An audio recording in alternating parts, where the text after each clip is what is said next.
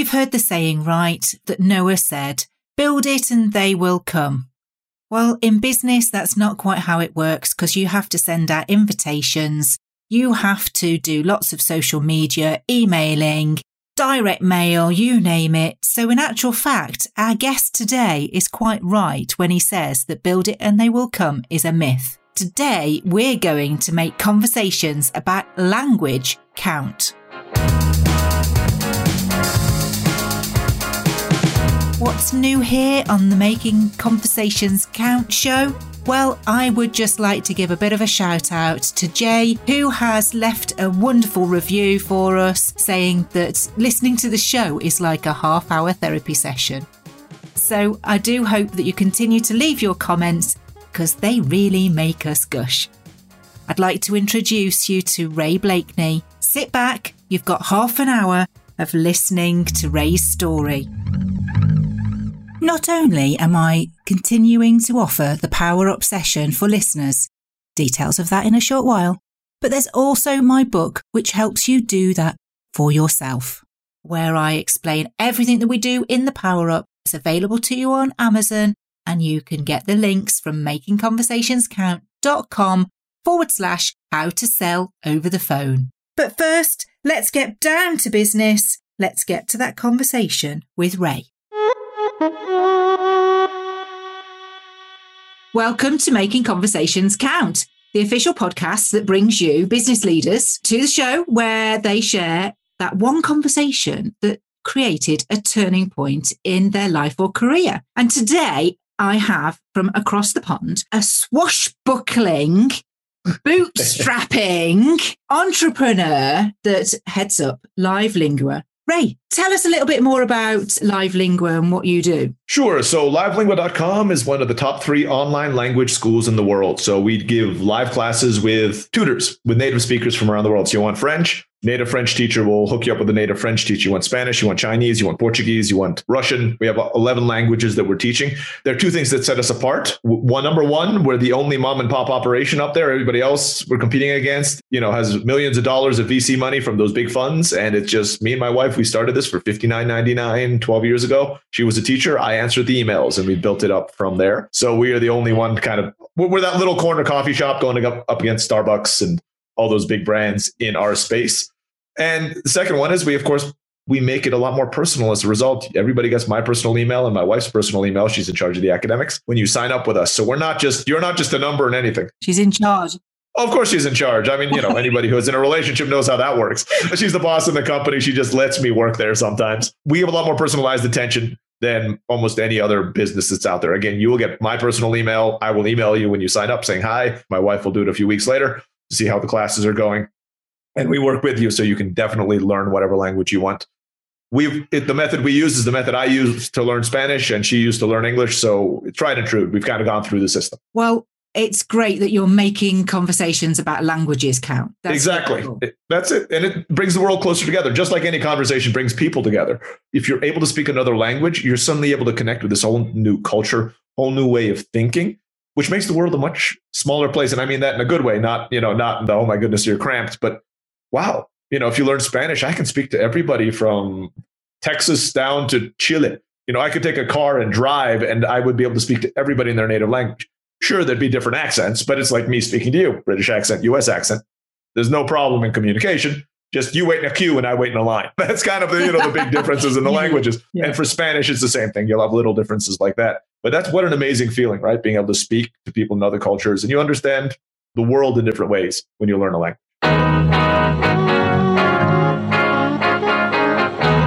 Absolutely. Have you seen a huge growth then with people maybe finding themselves with a bit more time on their hands at the moment, learning a different language to help them through work or personally? So we're recording this, if anybody listens to this years in the future, COVID's still going on and we have the vaccine, but it's still a big thing.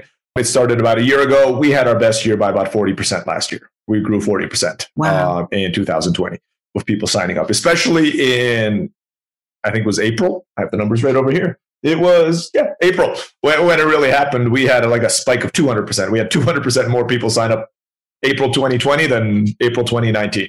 because everybody decided, hey, I'm stuck at home. I might as well learn another language. It dipped off after that, but it was still 40% higher consistently every month. Yeah. And was that just truly organic, or did you see an opportunity to sort of do some more fed advertising into different platforms to be able to sort of draw people to you? How did that work?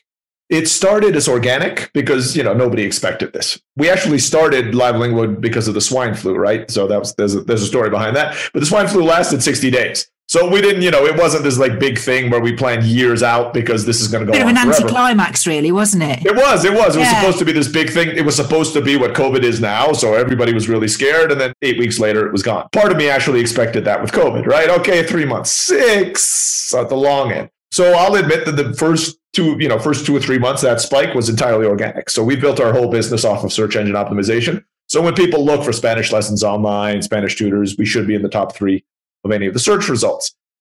That put us in a great position that when people started organically looking for more Spanish tutors, we were already positioned to do that. After we saw this was going to be a more long-term, then we went to Facebook ads, remarketing, Google ads, all that kind of stuff as well. We did use that to boost it up, but initially it was all organic. Ray, does it surprise you that, we talk about Live Lingua as being, in the top 3 for languages, for being brilliant and a family-run gig, yet there's so many other aspects to running the business, like the SEO. If the SEO hadn't have been great, they're then turning to the other channels and formats of being able to exploit that traffic. We have to be so adaptable now in our businesses, don't we, to online behaviors? Absolutely. I mean, even SEO, if you base your whole business on it, and I know this from personal experience, you can lose it overnight, right? Search SEO, for those who don't know, search engine optimization. It pretty much is what gets you to the top of the Google ranking, not the paid ads. Unscrupulous marketing agencies saying, get you to the top of the page in Google in a day. Yeah, exactly. They put Google ads up for your own brand name and they show, look at you, you're at the top. And I'm like, that's nothing. You should be at the top for your own brand name anyway, right? But SEO is that organic rank at the bottom. It's also free traffic. If you're using the paid ad method, which works, you have to kind of consider, hey, I'm paying $1 for the ad and I make $1.50. I made 50 cents. But if you're organic and you're making $1.50 and they came in organically, you make $1.50. For a digital product. So that's it's the holy grail of online marketing. If you're doing a million $1.50s, then gosh, it's still worth it, right? That's exactly it. It's because it's not costing you anything. It even works on the other end. Like, if you're a Ferrari dealership and you're selling a Ferrari, maybe not that many people are looking for it every month, but if you're number 1 in your city and that gets you 1 or 2 sales a year, it's paid for itself. Yeah. Yeah. $300,000. You sold 2 $300,000 cars, or I don't know how much Ferraris cost, but a lot of money, right? So although we're talking about languages, making conversations count, in lots of ways, really, you're having to talk the language of the machines. I've been running language businesses now for 13 years. So we started the brick and mortar language school and moved online. But my area of expertise, even though I'm pretty good at the language side of things now as well, because I've been doing it for 13, 14 years, is actually the business around the languages and the communication on that end, right? Because it's like a lot of other things, right? You could be the best language teacher in the world, but if you don't know how to put yourself in front of the right audience, nobody's going to know. It's like that old movie Field of Dreams where they say, build it and they will come. No, that's not how business works, right? You can build it all day long, and unless you put it, you have the traffic, you're not going to have a business out of it. You could be the best at whatever you do. And unless you're able to convey that message, as you said, have that conversation with the people about it, which means they need to see you or at least, be able to initiate the conversation, then you're never going to be successful in whatever it is you're trying to convey. Yeah, sure. I mean, there's a book that I love that explained blogging to me. I never saw the value of blogging. They ask, you answer. And it is really, you've got to reverse engineer that by saying, what is the question first? What are people asking? So where does the conversation start? It starts with a questioning so that you can answer it, so that you can solve that problem, So conversation is really important, isn't it, on every level of what we do? Online business, language learning, whether it be language learning or not, cannot be a one side. It's not you preaching on your soapbox, right? This is for the communicating with the customer's point of view. And then once we teach the language, it's the same thing. It needs to be a conversation. I want to learn Spanish. Why do you want to learn Spanish? What is it, and then they have to answer, okay, I'd like to learn it for travel. Oh, where are you traveling to? I'm going to Chile. That means a different Spanish teacher than if you were going to Spain, right? It's a back and forth conversation for us to learn about you on the marketing end, right? So they might look for Spanish teachers from Chile instead of Spanish teachers from Spain. So we have to be in the right place, give the right answer. Once they sign up, we offer a 30-minute free trial, free class for anybody who wants. Once they sign up, it's our job to find them their perfect match. We have a learning style quiz and all the rest of it for a teacher from Chile, and make sure that they find the teacher that they're comfortable with. So from start to finish, it's a conversation, and then the teacher continues the conversation. Because what we're teaching is primarily conversational language, right? We'll teach you how to read and write. Due to the medium of online, the strongest thing you're going to learn, and the first thing you're going to learn, is how to speak and be, and understand when somebody speaks to you. So that's what a conversation is, right? Yeah, and the variables are immense. And whether it be language, whether it be ball bearings, whether it be, IT solutions, you still have to know what the nuts and bolts are going to make up to be able to offer the right solution.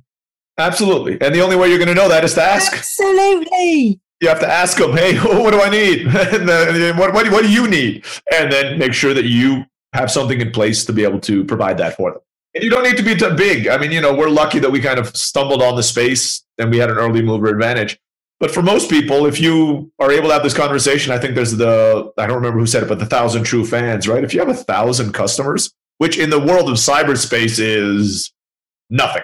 I mean, that's like... It's not a teardrop, no. It's a blip. Amazon sells more products than that per millisecond. I don't know the exact math, but every millisecond, I'm sure they sell more than 1,000 products. $1.7 trillion. Exactly. So do you really need that much? Why do I know that? Let's even get it down. You have 100 people paying you. It's an aspirational number for some people, right? So, but if you have 100 people paying you, you're a consultant, right? If you had 100 clients, that's probably more clients than you could deal with. 100 clients at the same time, if they're all paying you even something low like $1,000 a month for your consulting fee, you're going to have a $1.2 million business there. That's the way you have to look at it. I think a lot of the challenge, especially when people are starting off in the business world, they say, I need to build the next Facebook, right? I need to build the next LinkedIn. And for most of us, there's two things. Now, those are unicorns. Statistically, buy a lottery ticket. I think chances of you building the next LinkedIn are about the same as you winning the lottery next month. Secondly, even if you do, that might not be the life you wanted in the first place, right? I mean, if you just want to build the biggest company in the world and that's your life dream, go for it. But I think for most of us, if I said, hey, would you rather have LinkedIn where you never have a life, maybe get divorced 3 or 4 times and, never talk to your kids because they're estranged from you? Or would you rather build a business where you make $100,000, $200,000 a year working maybe 3 or 4 hours a day and never miss your kid's recital at school? You still can't spend it all. Exactly. I mean, that's more than most people ever need in your life, unless you're going out buying gold-plated Benzes or something. I mean, something utterly... That's the point, right? You need to ask yourself, you have to have a conversation with yourself first. And be honest with yourself about what it is you want out of life. Forget about the idea, forget about all that, because that'll help you set your goals and know what you're working towards. Well, that's a very good point, actually, Ray, because in a book that I wrote, which is also called Making Conversations Count, the very first thing I ask people is, what are your numbers? It's not the words, it's the numbers that drive it. Because if you need to sell 10 things, how many people do you need to speak to sell those 10 things? If it's 100, then it's 100. Yeah, so it's 1 in 10. So every conversation, you need to have 10 conversations to sell that one thing. If it is that you need to sell 2 things in a year, how many people is that? So it's about being realistic. And it's also about being realistic because you can grow too quickly and then you end up with dissatisfaction. You end up with complaints. So then it's harmful for reputation and brand. So it is about just trying to underpin everything that you do so that it's sustainable. And, nobody wants overwhelm these days. I've had enough of overwhelm. I think I'm seeing a flip, just like you, Wendy, in kind of the mindset, the psyche of a lot of the entrepreneurs I talk to. When I started, I'm going to date myself. So I was in the early 2000s, I was in Silicon Valley. As a programmer, I was not one of the founders, but as a programmer in, internet startups over there, we would work 60, 80 hours a week. It was all about the hustle, the burnout, the kind of just work because you're going to strike it rich in this one company and never have to worry about it again. You couldn't be successful until you burnt out. Exactly. And that's a lot of the mentality we were seeing. And, it persisted for 10, 15 years. And it probably still persists in some circles today. But now that I've been doing this for 20 years, I found out that that's not the way to do it. I mean, it's not about working so hard right now that you don't enjoy life just because you maybe can enjoy it later on in life. You don't know what's going to happen. You might get sick in 5 years and never be able to enjoy it. And you've just wasted the last 20 years working. Most of us would be happy with $100,000 a year, 150,000, 200,000. I mean, that's way more. That puts you in the top 1% in almost every country in the world. We have to still be living in the moment, don't we? Because the world doesn't exist. That's exactly it. And these numbers, now when you make it realistic, let's say $120,000 a year business, I'm not going to say that's easy, but the sacrifices you need to make to build that are quite different from a sacrifice you need to make to build the $12 million or $120 million business, right? Knowing that, it changes a lot of things, right? You can build a $120,000 a year successful business while still spending time with your family and your friends and having time with your hobbies and taking a vacation every few months, right? You can still do that. And if you know that and you kind of get okay with that, you're like, okay, yeah, I can do it. And I don't have to feel guilty when I took this week off to go and relax, because it's, this is not all my life. It changes things. I know I didn't have it. I had the hustle perspective for the first 5 or 6 years and I burned out, right? I did the burnout thing. It took that to learn it.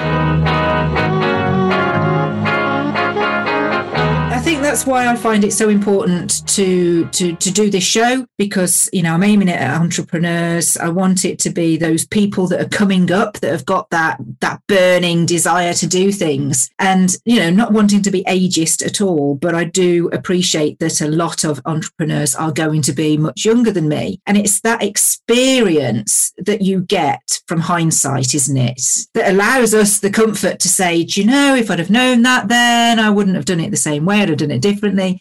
We start to talk like our parents around the dinner table. Back in my day, not this story again. Exactly. Somebody called me middle-aged like last year for the first time. I'm like, who calls me that? What? Middle-aged? No. And then I'm like, I did my math. I'm like, I'm 41. I am middle-aged.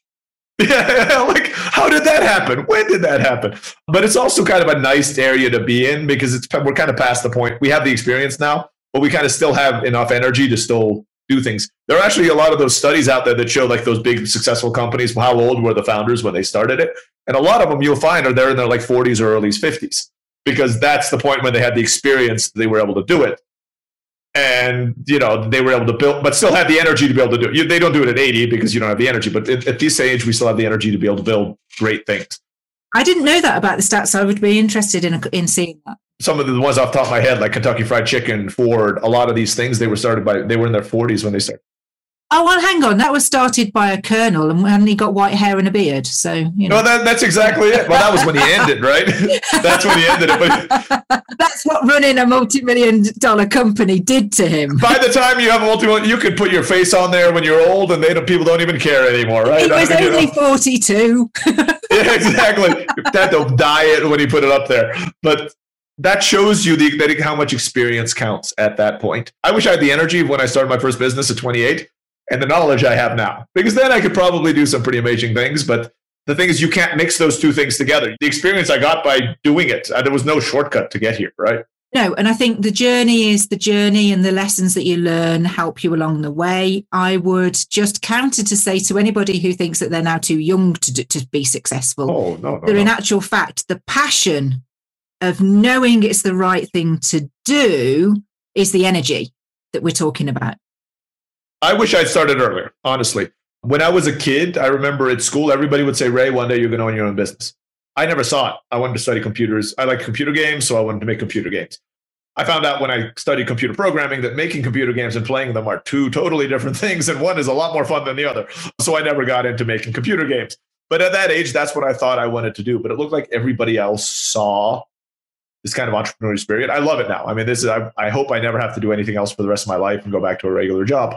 But if other people are telling you that, but you're not thinking about entrepreneurship, if you're 15, this was when I was 12 and 13, right? If they're telling you these things, then you might want to kind of examine it. If you have a child who people are like, wow, he's so entrepreneurial, but your child probably doesn't know what entrepreneurship is, right? I mean, it's not something that registered. I know I didn't. No. You might want to kind of, I'm not going to say push, but encourage that. Kind of put them in little groups and see if that really is something they want to do in life. Entrepreneurship doesn't necessarily mean risk and success and all the rest of it has become a trendy word, but just learning the skills of entrepreneurship, even if your child goes on to get a more regular job, can help them in their life. Resilience, working through problem solving. There are all these great skills that you can learn. Do you know, I think the biggest leap that entrepreneurs have to manage, this is just my opinion, is money. It's the conversation that people don't want to have. They don't want to share. And, they won't tell you. We're brought up that way. You don't talk about money. You're not supposed to. If you don't have enough, it's embarrassing. If you have too much, it's taboo to talk about it. Right. So you're stuck in this space where there's never a time when you can talk about money. Because if you're being successful, society says, no, he's showing off. If he says he's successful. And if you're not successful, you're embarrassed. You're not going to say, hey, I'm not making enough money. Because a lot of people think business owners are rich. I encourage that they read The Millionaire Next Door, one of my favorite books. It's a little dated, but you can see, look up the statistics on the average small business owner and how much money they make. I'm sure in the UK and the US, it's public data. It's like $60,000 to $80,000 a year. If you have a college degree and, if I'm a computer engineer, I would make more money than that if I was working for another company. It's not that if you're a business owner, you're rich, which is kind of the whole mentality a lot of people have, but nobody talks about it. It doesn't equate to money, does it? Exactly. You can own a successful restaurant, but you're paying just as much. All your money's going to the rent and your staff. And at the end of the month, you might be living in the back room for all we know. But to the front-facing world, is like, look at this guy. He's around perception. What? Yes, that's it. He's exceptional, but maybe he does not. He's a great cook. Maybe he's a great host. He might not be very good at the business side of things, right? So that means he's spending everything he has on this business, or he's living off of loans, whatever there is. So this conversation about money, like you say, is really important. Kind of getting not only the successes out there, but also the challenges around money out into the open, and hopefully more people can solve the problem. I wanted to let you know I'm offering a £50 discount on my very popular and successful one-to-one power-ups. Go to makingconversationscount.com/power-up offer to claim it.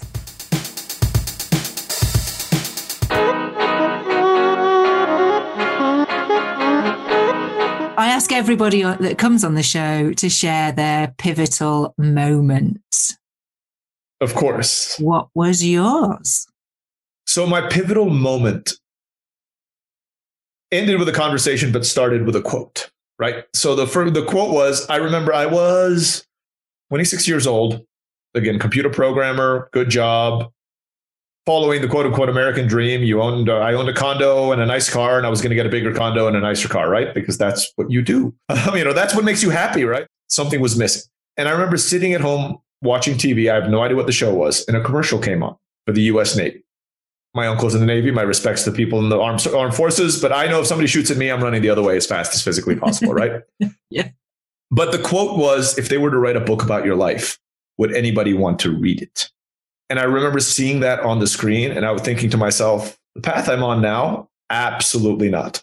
I mean, sure, I'll have a good job, I'll get a big car, I'll have a house, but that's it. I mean, every single day, every chapter in my book would be the same, right? I mean, every chapter would be, he went to work for 9, came back at 5, paid his bills. That's what started it. So the next day, it was around Halloween. So I know about the dates. I was out with a group of friends for Halloween, a little drunk, which I think the best decisions in your 20s probably happen with a little bit of alcohol involved. I don't know. I don't remember, Ray. I don't Exactly. So I remember standing there and I was chatting with friends. I was standing on the stage. I wasn't performing. It was just the bar was full. And, I was standing on the stage looking out at the crowd. I remember looking out over there and talking to my friends. And some of them were saying things like, yeah, I've been to this party for 5 years. I've been to this party for 10 years. Some of them were older. So I was 25. They seemed really old at 35, right? So they were 35. I was like, yeah, I've been coming here for 10 years. So that was the conversation I was having externally. And the internal conversation I had at that time was, I don't want to be here in 10 years. I do not want to be at the same bar in 10 years doing the same thing. Those people that had been there 10 years probably had their spot. That's it. That they would go to the same spot in the bar. So, you could almost see the timeline. That's it. I bet if somebody took a photo of that bar for 10 years, it would be kind of like these flash photos and you just see the people aging, right? But they'd be in the same spots on the bar all the time, right? As they get done going, starting black and white. That was the conversation for me.